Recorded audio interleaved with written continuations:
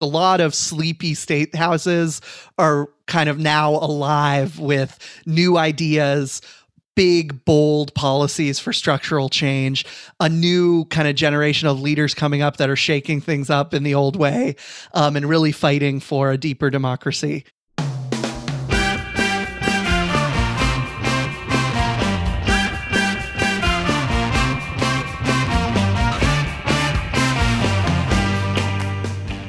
Welcome to How We Win.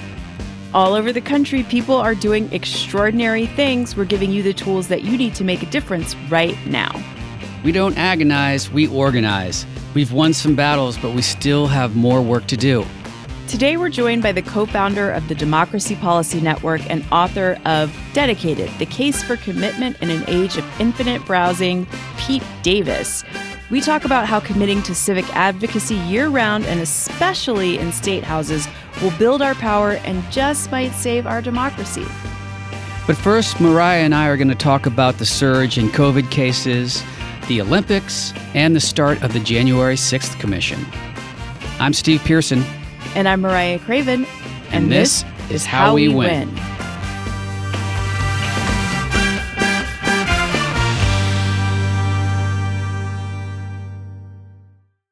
Pete Davis is such an interesting guy, and he has done such great work at a young age to really galvanize power in state houses, and not just focused on electoral work, but on advocacy work, and it's really compelling. So I'm excited for people to hear his interview. Yeah, the way that he frames things really speaks to me as somebody who's always like changing cities, changing jobs. You know, the idea that we live in a world where, you know, when love is just a swipe away, maybe an even better love is 2 swipes away. So let's hold out for that. But something I need to know. What's happening?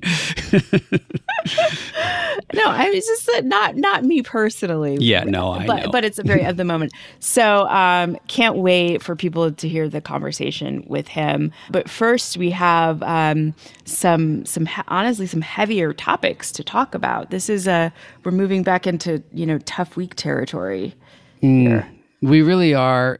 There's a nationwide surge in coronavirus cases led by the unvaccinated, and also the spread of the Delta variant, which is now close to 90% of the cases in the U.S. Hits close to home because last week, as we were recording, I got the fun news that I was, in fact, one of the breakthrough cases that everyone has been talking about. I feel very special. And I have a lot of feels about it. I first of all feel extremely fortunate that I was fully vaccinated before I got the coronavirus. I had a milder case. I was in bed for 3 days with a persistent fever, then had some chest, kind of breathing stuff, but very light, and am now pretty much fully recovered from it and finally out of house arrest and able to be back out in the world after quarantining. But it really brought home how scary it must have felt to so many people who have had this disease and had been separated from their family while they've been sick, and the family members who have been terrified of their loved ones and who have lost so many loved ones. Again, I'm super lucky, and we have great health care, we have resources, and I was fully vaccinated, so was not terribly concerned that anything terrible would happen. But, my daughter, who's going back to school, going to college this fall, all of a sudden she's got all this anxiety about whether or not she'll actually be able to go to school on campus. And I know there's so many people around the country right now that are worrying about that. And, Mariah, if only there was some kind of, what do you call it, like a vaccine that if we all took it, we wouldn't have to worry about the widespread of this virus. Yeah. First of all, I'm so glad that you're feeling better, and very relieved that it wasn't, and this is why people get vaccinated, right? So it's not nearly as bad as it could be. And I think at this point, this is something that has touched all of us, whether everyone listening has either had it or is close to someone who has had it. It just goes to show now people, they're potentially people have had it multiple times. So, get vaccinated and encourage all those around you to get vaccinated. And remember, we thought there was a point earlier in the year, I assumed that I wouldn't be able to get vaccinated until the fall because the rollout seemed like it was going to be that slow. It's fast tracked and we need to take advantage of it. So if you have put it off, whether you're worried about yourself or not, there's so many people around you that could potentially be impacted by it, whether it's, a child with the hopes of going off to college or a child like mine who can't be vaccinated yet. Right. So many people are depending on each other that we really got to do this. So I as you know, and as our listeners will know, I really try to be intentional about my compassion for everyone, for all humans and all Americans, regardless of your political party, regardless of what you believe. And there are people that I cannot give quarter to who are peddling hate. But I know that we are in a crisis in our country right now where a very large swath of our population are cult members, have been indoctrinated by lies, have been fed misinformation, have been made to doubt science, to doubt basic facts. And, if I've said this before, if I had a family member who had joined a cult, I would not vilify them. I would want to help them. I would want to get them out of that cult. But it's really hard when you have so many people who are not vaccinated because of this political cult of personality. When you think of all the people that Donald Trump has literally killed because of his rhetoric and all of it. So I've been watching the news. I've been watching the Olympics. I've been in my bedroom locked down for the last 10 days, as I said, and trying to have compassion for my fellow humans who choose not to be vaccinated. And at this point, it's really, really simple. Get vaccinated and you just might save your own life or you might save someone else's life. Don't get vaccinated and you just might die or you just might kill someone else. It's really that simple. Oh my gosh. Yeah. Well said. There's an interesting article on Vice right now. You talking about the cults kind of mentality made me think of it. But it's an interview with one of the survivors of the Parkland shooting who is talking about how his dad early on in the pandemic became, very frustrated with the mask mandates and the lockdowns and went online to find a like-minded community, and he found it in QAnon and now believes that the Parkland shooting didn't happen. Wow. Even though his own child was there. It sounds like there's also some a substance abuse issue going on as well, but will accuse his child of being a crisis actor. Wow. What you're talking about, what we're seeing in our country right now, and we're going to talk about this a little bit later as we talk about the January 6th hearing. There is a cult in our country, and some of those people may be beyond help. This young man's father might be beyond help at this point. So the rest of us are going to have to step up and do the things that make sense. Yeah. It's, like you said, it's hard to have compassion for that, but we can acknowledge that it's there and figure out how we work around it.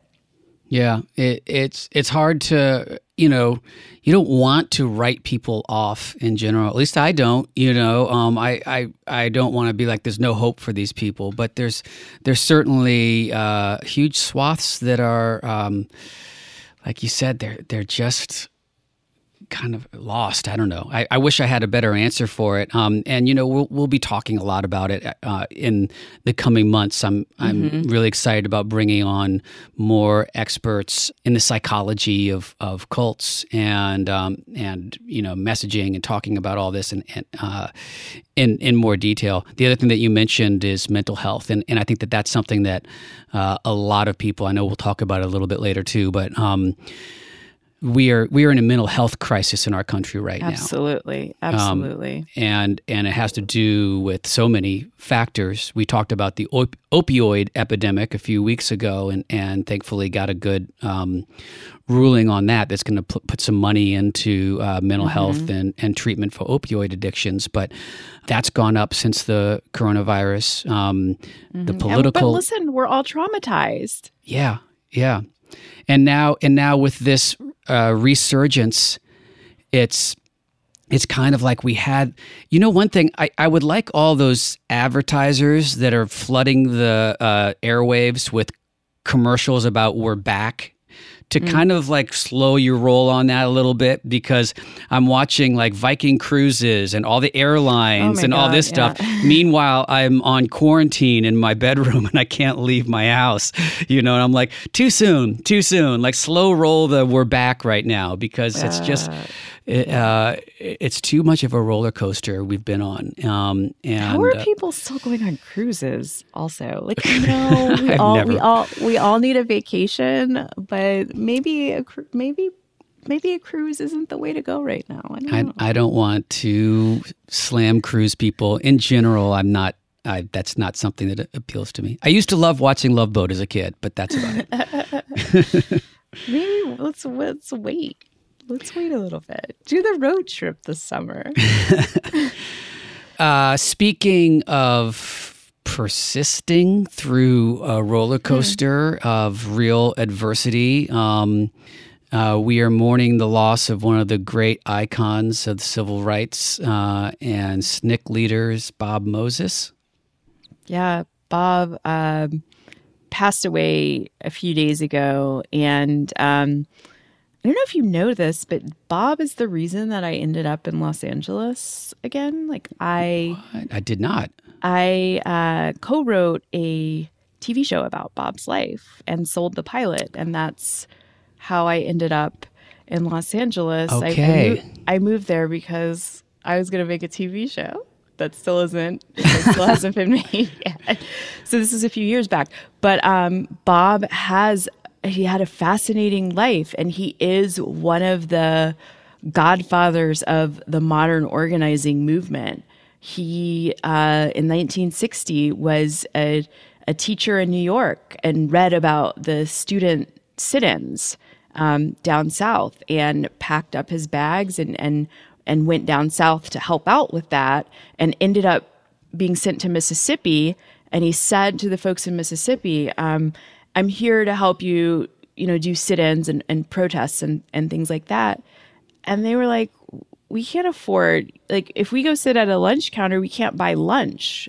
They were starving. And when he asked them, well, what do you need? They said, we want the vote, because if we get the vote, then we can change things so that we have better education and more food and economic opportunities. And at that time, if you're a Black person in Mississippi trying to vote, you might be murdered, you might be beaten, you might lose your home or your job. So he helped folks get registered to vote, and it started this incredible movement that the Student Nonviolent Coordinating Committee was built around. And he probably would not, unless you ask him, he wouldn't tell you all of this. He was very low-key person, but he really believed that the sharecroppers, the maids, the farmers, like, they held the power even more than a Dr. King did if they could work together and demand the vote. And that's what they did. So thank you for letting me talk about him. He has an incredible life. I hope that show gets made, because I do want people to see what he was up against and how he believed in the power of every person to create change. Absolutely. And I do obviously remember that you had a show in development about the civil rights movement, but I didn't know it was about Bob Moses specifically. So it was, yeah. This was we're losing the leaders of the movement, the civil rights movement, are aging. We've lost a lot of them. Yeah. This one really hurt. He was a quiet giant, and please read his book and look into his work as we talk about getting motivated for the work ahead of us. It's all there, and the things that our listeners do when they knock on doors, the things that they say, like all of this was born on a dusty road in Mississippi with people like Bob. That's really powerful. I certainly will read his book. I hope everyone else does too. That's inspiring. Radical Equations. He was a math nerd as well. So. Yeah, he made it another later in life, right? The focus of his work to teach math to Black kids, especially, right?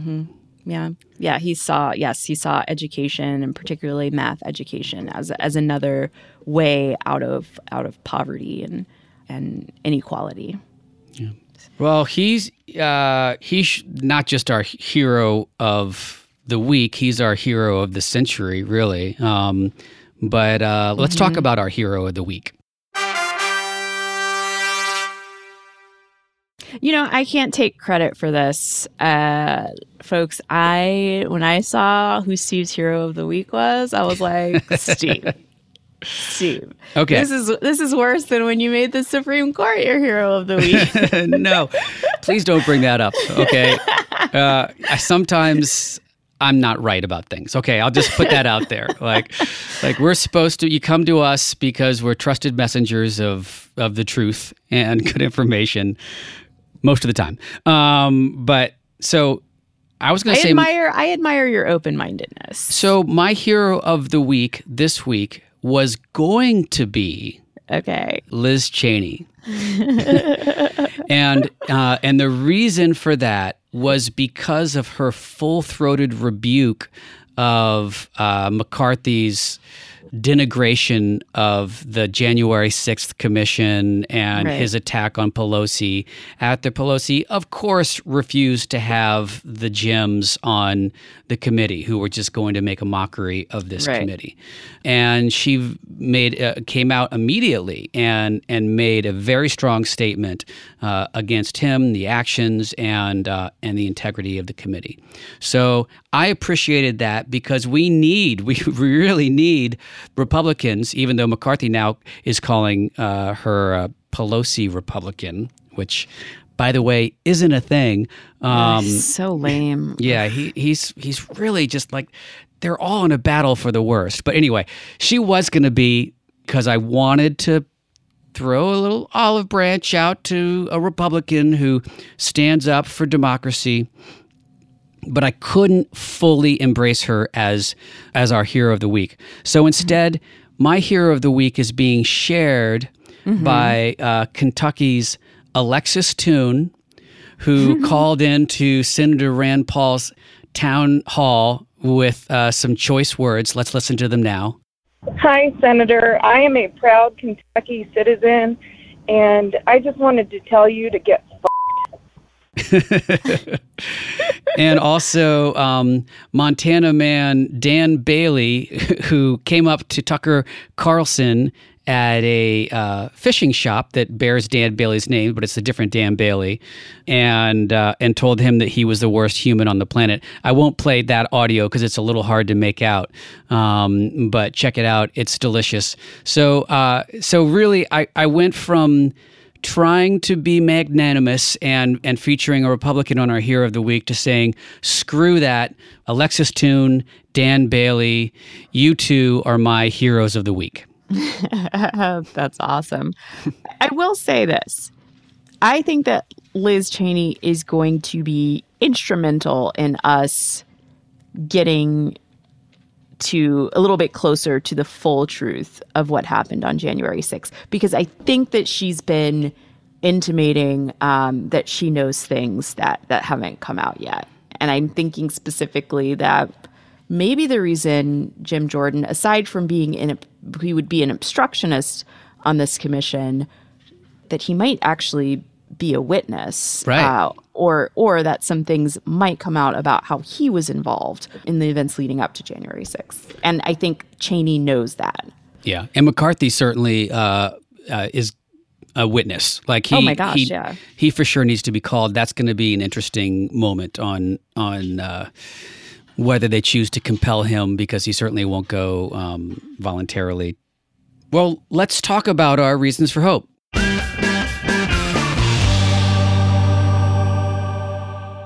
The January 6th commission kicked off yesterday with some really powerful testimony from some of the Capitol Police, and that just really brought home the horror of that day. And it's my reason for hope that this committee's finally moving forward. The testimony is carried live on all the networks, including Fox, including Newsmax. And I don't know how they're going to spin it and slant the coverage of it, but it's really important that the American people hear from these Capitol Police officers and hear the testimony of everyone involved in this, and are reminded of that this wasn't a bunch of kisses and hugs from loving people, as Donald Trump said in his recent rally. That this insurrection, there needs to be accountability, and we need to make sure that history does not repeat itself. Yeah, I don't really see how you can watch the testimony and watch this new footage and not be just horrified. And if you were involved in it, very nervous. But I think at this point, I think this is like the impeachments. Like it's being done for voters and for the public, so that we can see and hold people accountable. Because I don't think the Republicans, for the most part, are going to hold themselves accountable. But I don't see how they could not listen to those officers and just not be outraged by what happened. So, yeah, it feels like a very long time coming to get to this moment. But this testimony, this new footage, all of this needs to see the light of day, and so I'm hopeful that it will have an impact, and I'm grateful to Nancy Pelosi for her leadership in getting this committee put together, making it a bipartisan committee, which it is, and I'm looking forward to the testimony that will come in the days that follow. Yep, that's definitely a reason to be hopeful. Mine is actually tangentially related. I'm gonna weave some things together here. I was in We're along for the ride, Mariah. We're All with right. you. Come on with me. I was in some conversations with some members of Congress this week about a variety of things, including mental health, and one of them, during the mental health piece, started talking about what it was like being in the Capitol on January 6th. I said earlier that as a country, we're all traumatized. I suspect there are people who were there that day that have some significant PTSD. And this person was not sure that they were going to make it out of the Capitol alive. There was a group that was one of the last to leave that they weren't convinced that they were going to be able to get out. This person talked about having nightmares, not being able to sleep, and this all related back to the need for better mental health care in our country. And that starts by being open and honest about things like these.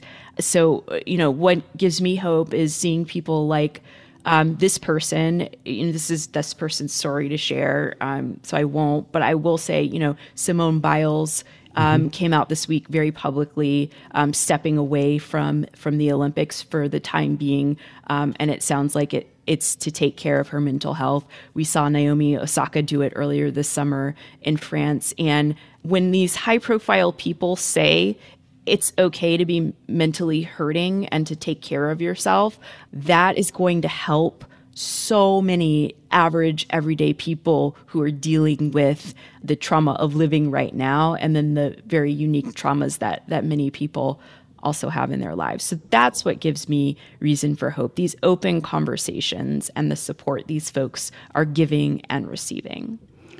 Well said. I love that so much because, as we mentioned earlier, we are just in such a mental health crisis. We were before the pandemic. We were before this too. Absolutely. And like you said, everyone has their daily struggles and don't have most people, most Americans, I should say, don't have access to mental health resources either. Right. And so, this is one of those unintended positive consequences of a really terrible situation, is that mental health is being brought front and center, and the importance of investing in that for our communities and for our citizens has never been more apparent than it is right now. I've been, as I said, watching a lot of the Olympics. I know you've probably watched a lot. The gymnastics was certainly exciting to watch, and I have nothing but admiration for Simone Biles and how she's handled this whole situation. I can't imagine the pressure she must have felt of just going into it with everyone saying she's the GOAT, she's the greatest of all time, she's the hope, she's going to do she can do tricks and jumps and flips that nobody else can do.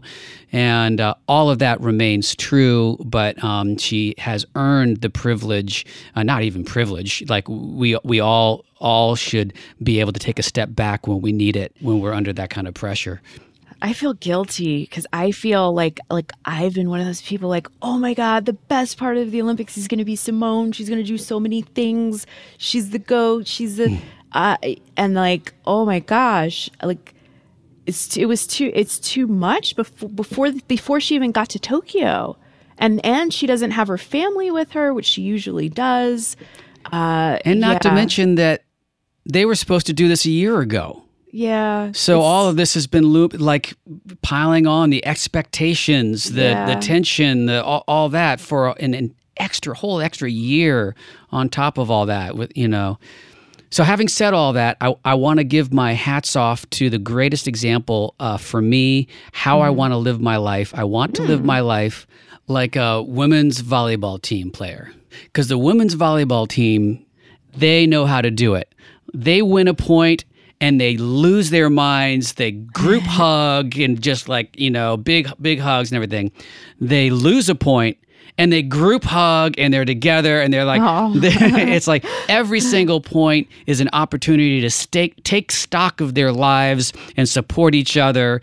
And that's how I want to live my life, point by point, celebrating the wins, lifting each other up when there's defeats, and moving forward point by point. So that's the great example to me, is the ladies volleyball team. They're awesome. Oh, that's so nice. What a nice philosophy, Steve. I was thinking I would want to be like the Australian swim coach who was, freaking out and it looked like he was going to go over a balcony in excitement, air humping, while this poor Olympic volunteer tried to calm him down. But what you're talking about is probably much more reasonable. Also, sustainable. I'll throw in there the table tennis players too. Oh, I haven't seen the table tennis players yet. You got to watch some table tennis, because they lose their shit after every point that they win. They just completely go insane. They yell, they jump around. It's really, really fun to watch. This stuff should be fun. I know it's a lot of pressure for the athletes, but hopefully it's fun too. Well, that's a lot. We've talked a bunch. Let's talk about your marching orders now with this week's to-do list.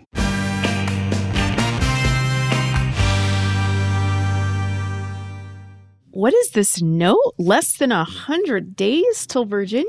That's right. The Virginia election is less than 100 days away right now. If you have not gotten involved to phone bank or to donate to some of these great candidates, we've had a few of them on our show already to talk about how important this election in Virginia is. It is, as I will remind everybody, a bellwether for what is going to happen in the midterms. We really need to show the GOP that we are not going to lose that trifecta and that our energy is sustained. We are committed. That's a tease to our interview, but we are committed to making sure we stay focused on Virginia. So go to swingleft.org and sign up for a way to get involved in Virginia if you haven't already. If you have, then let's do some more. Time's a ticking, and we can be like the volleyball team and pump each other up and get through the next less than 100 days. Group hug, everybody. Group hug. The other thing to do for our to-do list this week is this is really cute, Steve. I give you credit for coming up with Pod Blast Summer. It's Pod Blast Summer. A little bit of a tongue twister. Now there's a song to go with it. But we want you to share this podcast with your friends so we can keep building community and get more folks out volunteering in the coming months and years. That's right. We have a bunch of new listeners. Welcome. Welcome and thank you. Welcome, new peeps. We haven't done I guess it's like a membership drive. I don't know. It's Pod Blast Summer. We haven't done it in a while, but we want to amplify the work that we do on this podcast so we can drive more people into action, help win elections. So the easy thing you can do is to share this podcast with 3 friends. Share it with 3 friends. Mariah always likes to suggest that you text them because then you can text them the link to the subscribe on podcast on Apple or wherever you do it, which is really good advice, Mariah. So I've been to too many parties where I'm like, you should listen to my podcast. And people are like, great. I'll definitely do that. And they walk away. And I'm like, I haven't told you the name yet. It's how we win. Yeah. So a link they can't get away from. Exactly. All right. So 2 things to do this week. Get 3 people to subscribe to this podcast and sign up to volunteer in Virginia at swingleft.org. Next up, we've got a great interview with Pete Davis, and he's going to motivate and mobilize us to get involved and stay involved.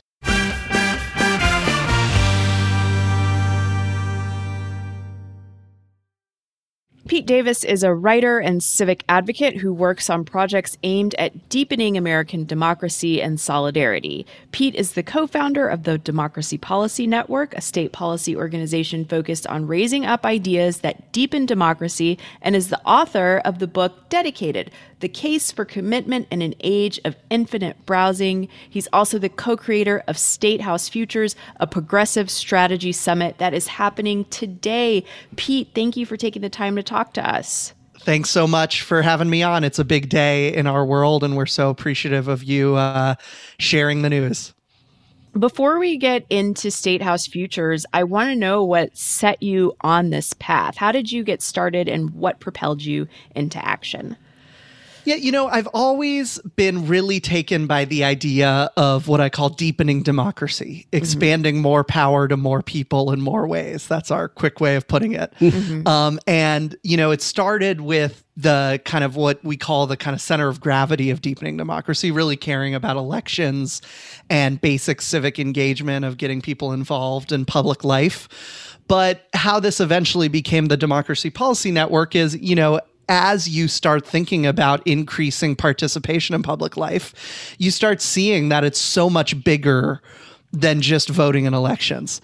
It's all of the different institutions and policies that strengthen people to participate, create communities that are conducive to participation, that open up economic and government power to the participation of more people in more ways, that break down barriers of racial and gender injustice. And so that idea flourished into this desire that if we're going to care about deepening democracy, we got to care about raising up these ideas that are the concrete manifestation of what actually deepens democracy, which is what we do with the Democracy Policy Network. Wow. Can you talk a little bit, just for people who don't know what Democracy Policy Network is, can you talk about that org and what you talked a little bit about what your goals are, but how do you do that within the organization? Yeah, so I've talked about it from the sky. Let's talk about it from the soil. Right. There you go. Let's start in the abstract, get to concrete. So, so the basic idea of DEEPN, which is our DPN, the short for Democracy Policy Network, is it's basically a 2-sided network. On one side are this new generation of state legislators that are totally inspiring. And, listeners of your podcast will know about these state legislators. But if there's any new listeners who aren't turned on to this corner of the world, it's the state level of government is kind of the forgotten child of America, of the American system. We hear a lot about mayors, big personalities. You kind of know your mayor and the president and Congress, but there's a lot happening at that middle level in the states. You two don't need to hear this though. I'm preaching to the choir here. And we've been Keep so preaching, inspired. though. It's so important. Yeah, We've been so inspired by this new generation because in the last 10 years, there's been a real change in these state legislatures. A lot of sleepy state houses are kind of now alive with new ideas, big, bold policies for structural change, a new kind of generation of leaders coming up that are shaking things up in the old way, and really fighting for a deeper democracy. And just one more pitch for state legislators. I feel like it's at the intersection of access and power. If you're an ordinary citizen, your state legislator's really accessible. You can write to them and you'll probably get a meeting if you write to them enough. Right. And yet they have really serious power. They affect millions of people and can really change things. And their ideas usually percolate up to the national level. So that's on one side. We want to organize this new generation of state leaders. And then on the other side is we want to organize this kind of new wave of democratic experiments happening in the policy world. So all across the country, the future of a deeper democracy in America is already in existence in piecemeal experiments, countercultures, and rebellions happening in different places.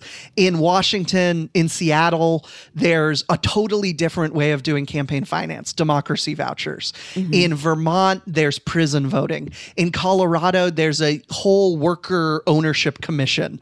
In California, they just expanded public banks to be the second state to have public banks after North Dakota.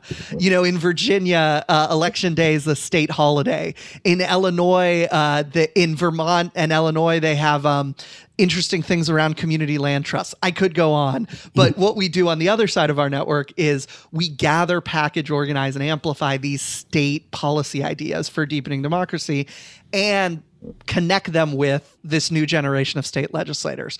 And out of that comes state legislators championing and spreading these new ideas so that we can slowly over time, piece by piece, project by project, policy by policy, expand more power to more people in more ways in this country. Well, you've made the case for paying attention to and focusing on state houses. Talk to us about the State House Futures Conference, what's going on and who's involved. Well, so we're always, at Deepen churning away at, making policy kits on these new ideas, holding these little mini briefings with state legislators.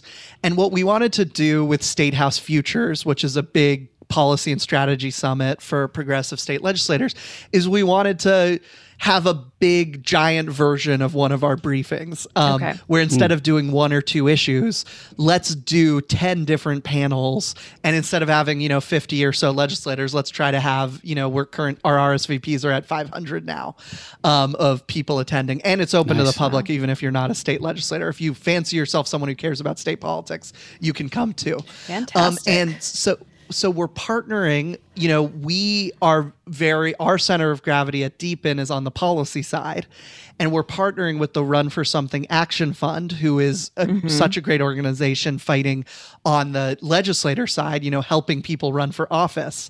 And we decided, let's take the best of both of our orgs.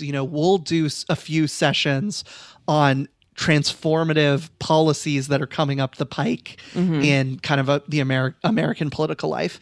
And you can coordinate, Run for Something Action Fund can coordinate strategies that are coming up for winning power for these state legislators. And hopefully that comes together to show a vision of what the exciting things coming up the pike in state houses across the country. That's why we call it State House Futures.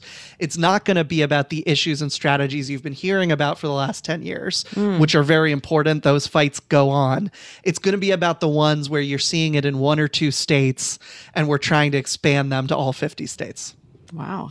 That's so compelling, and I'm so appreciative of all that work that you're all doing. First of all, shout out to Run for Something too. We love them, love Amanda and Ross. They've both been guests on our show.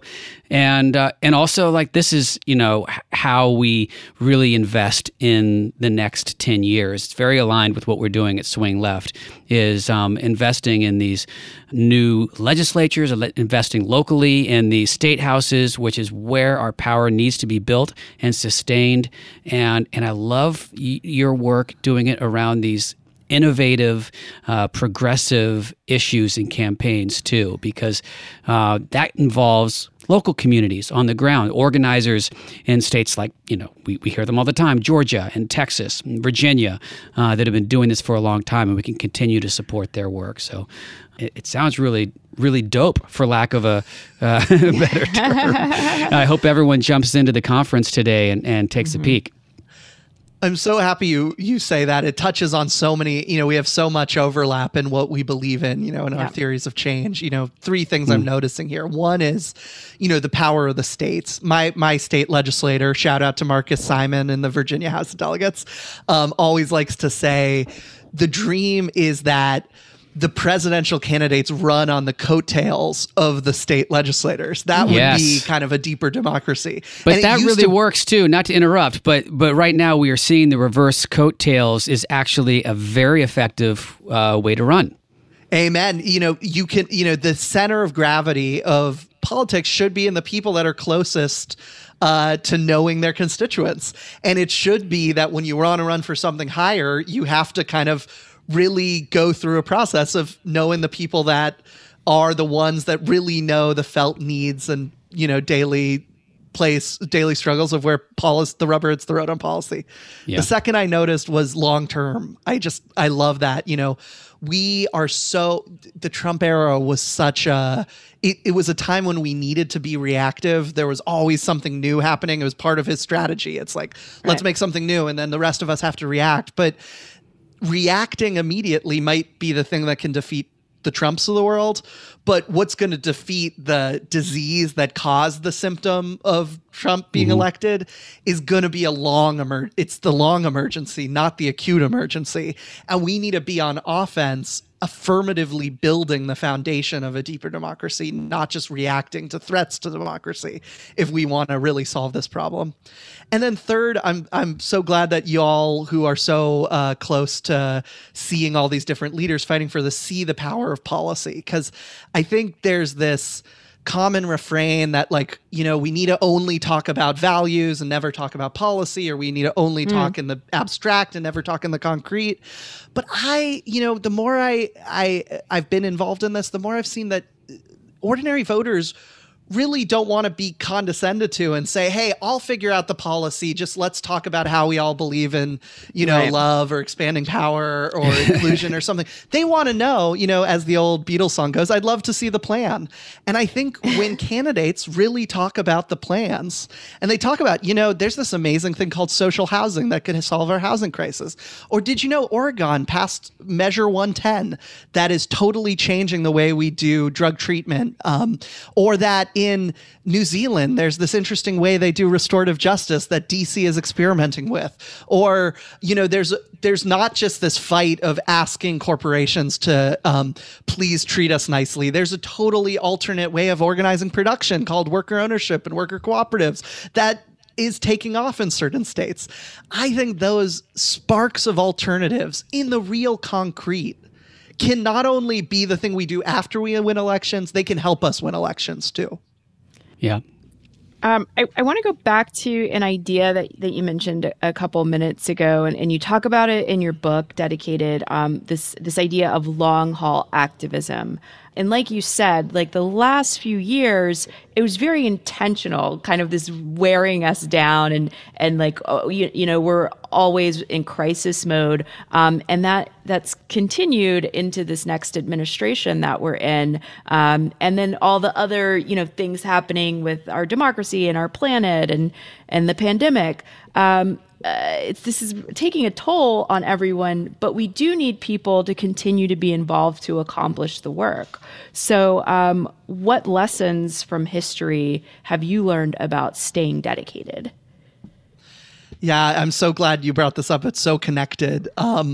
The history is just filled with this very foundational lesson, which is that things don't happen very quickly, but they do happen in a few decades. It's if you're setting out on a big cause, you might be disappointed if you think you're going to kind of accomplish all you wish to accomplish in a year, but you're going to be incredibly pleasantly surprised, astounded, amazed. You're going to find it miraculous what you can get done in 10 or 20 years. And history is just totally filled with these stories. People, I think we have too many people that I wrote this book partially because we have too many people that think things will happen very quickly. And then when they see that they don't happen quickly, they think they will never happen. But it's actually in the middle, and totally more entrenched, more difficult, more vexing challenges than any we face today have been overcome within the span of kind of an ordinary lifetime.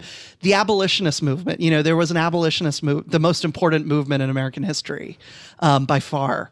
There were abolitionists in the 1700s, there were abolitionists in the 1600s, but the real kind of hardcore people having weekly meetings abolitionist movement started in about the 1820s. And by 1865, there are obviously reverberating, as we've all been talking about over the last 2 years, there's obviously reverberating challenges after 1865. But the main bulk of the project of abolition was done in 45 years. And if you're a 20-something listening to this, there's no reason to believe we can't have something happen in 45 years in our lifetimes too. And even if you're older than that, but I especially am disappointed when I see that cynicism among people who have 45 years ahead of them. I talked for the book. I didn't get to interview any abolitionists, but I interviewed another 32-year cause. I interviewed Evan Wolfson for the book, who was in 1983 wrote his third-year law paper on the constitutional right to same-sex marriage. And it was considered a novelty law paper. It was kind of thought, oh, Evan, what an interesting topic. Let's put it at the end of the review. Right. It's kind of a clever idea. It's not anything that's relevant to anything that's actually happening in the world. He spends 10 years trying to convince his own movement to take up the cause. Then he spends 10 years following the reverberations out of, a small success in Hawaii. Then he finally gets the Massachusetts success, and this is him along with many other people, finally gets the Massachusetts success of legalizing gay marriage in 2004, then spends another 10 years fighting state by state until 2015, 32 years after he originally wrote that third-year law paper. He read in Obergefell writing that sounded eerily like the person who was writing it had read his original law paper from 32 years earlier, and saw his legal writing go from the most inconsequential legal writing, a third-year law school paper, to the most consequential, a Supreme Court decision, from the gay rights movement fighting to just not get fired from their work or kicked out of their house or to be allowed to be public school teachers, to being fully having same-sex marriage legalized in this country. Again, it didn't happen in a year, but if you had crossed your arms and gotten cynical in 1985 and said, Evan, you're crazy, there's nothing we can do, you would have been totally wrong. 32 years later, things have changed. And if we're out there fighting for racial justice or a deeper democracy or economic equality or having the last fossil fuel stay in the ground, there's no reason to believe that's not a 30-year walk away too. Wow. That sounds very hopeful and also pretty exhausting at the same time, I'm sure, for a lot of people who have been doing this. I remember I consider myself class of November 2016, right? I really jumped into this work in earnest after Trump was elected, like many, many, many others. And I remember marching and working alongside with older activists who were holding up signs like, I can't believe I have to keep doing this shit. right? And so like the long work of activism can be exhausting and demoralizing, but it's hopeful because you've shown with your examples, and we know from history that that we can affect change. What are some tips for helping people navigate that exhaustion that you've learned from the people who have come before us? Yeah, that was one of my favorite parts. I interviewed 50 long haul heroes for the book, and I loved asking them about this question. And I got some really great tips. So, Evan Wolfson told me, and many others, first, like we were talking about, one is to study history, to know that, and not just take solace from the past, that other people have been through this before, and that you're not alone in kind of the story of history. You're part of in my view, all these justice causes we care about today are part of a long American radical democratic tradition, and you're kind of, the baton has been passed to you, and we happen to be born in this time, and this is our fight that we have to have in this century. A second is, build community as you go. You're not able to do this alone. You have to have things that involve meeting up regularly with other people and doing it together. And, I wanted to talk to people who weren't winning their battles. I talked to Medea Benjamin, who fights against imperialism.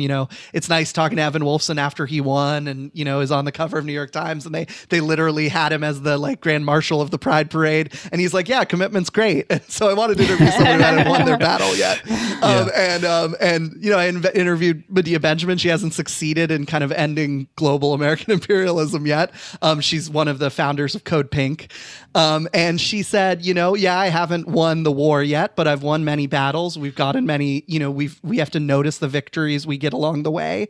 And I always try to make sure that I'm developing friendships with the allies that I'm working on this at all times, because in the hard times, those are the people you have to turn to. A third piece of advice I saw was that it's to know from the beginning it's going to be a long haul. And thus, I love this one guy, Monty Anderson. He told me, you have to keep an even keel because you're going to burn out if you're constantly surprised or disappointed. Don't expect much. Don't expect it's going to go great and then you'll be disappointed, and don't expect that it's never going to work and then you'll be surprised and then it'll just be this emotional roller coaster. Instead, just be like, every day we're going to keep doing the work, and what's going to come is going to come. And if a good thing comes, he said, when you're up, you got to get humble, and when you're down, you got to get grateful. And he said, I felt like, it's like a human HVAC machine. When it gets too cold, remember to get hot. When it gets too hot, remember to get cold. And when you do that, you keep an even keel, and you might be happy at times, you might be sad, you might be reaping, you might be sowing, but you're not going to be kind of whipped around because you're clear-eyed at the beginning that this is a long walk. And the way they do that is they make it a ritual. They make it, we're going to have our weekly meeting every week. We're going to have our weekly meeting when things are good. We're going to have our weekly meeting when things are bad. We're going to have our weekly meeting when the weekly meeting is, we have 100 things on the agenda because things are happening right now. And we're going to have our weekly meeting when we're like, we just had a big loss or a big win and we don't really know what the next chapter is. And you just keep, and what you think about is, you don't think about, am I winning? Am I losing? Are we doing great or not? You think, well, it's Tuesday. It's 7 p.m. We've made a promise to each other that we have our weekly meeting at Tuesday at 7 p.m. And we keep going. And that's what I've noticed in all these long haul heroes. They're very steady. Wow. So we got to ask you the question that we ask every guest, and I think that you might have the most fodder for this to answer this question. What gives you the most hope for our future? Well, it's going to be an obvious answer because of what we do at Deep End, but I am just so completely hopeful by the people that are cultivating alternatives in the tiniest forms in every nook and cranny of this country. And so I'll give a few concrete examples so it's not just kind of pablum, but, there are people that want to say, the housing system will always be this way, the economy will always be this way, elections and democracy will always be this way. And there are others that say, well, let's try to experiment with a different way. And so, I'll just talk about the 6 very quickly that we're featuring at State House Futures today. the people in Washington that said we're going to have a cleaner, we're going to have a green buildings bill that's going to make sure every commercial building built in Washington is about our green future, not about our fossil fuel past. The people in Seattle that are fighting for democracy vouchers where everyone gets to participate in our campaign finance system. The people in Maryland and California bringing back the idea of social housing. The people in Colorado and Illinois fighting for worker ownership, not just corporate ownership. The people in New York and North Dakota and California fighting for public banks, and the people in Oregon that said we're not going to have a drug war anymore. We're going to have a system of rehabilitation that follows the Portuguese model, where it's all rehab. It's not punitive drug incarceration. And those are just 6 of the, I swear I'm not exaggerating here, hundreds of thousands of little experiments happening all across the country that any of your listeners can join up with and start prefiguring the future we want in the present right now. That's very hopeful and exciting, very exciting work. And I wish we'd had this conversation, especially your tips for long haul activism, like 3 or 4 years ago. But I'm thrilled that we got the chance to have it right now, nonetheless. So, Pete Davis, thank you so much for taking the time to talk to us today. Thank you so much. And you two and everyone at Swing Left is such a exemplar of the spirit of long haul heroism. So I'm so grateful to be in conversation with you.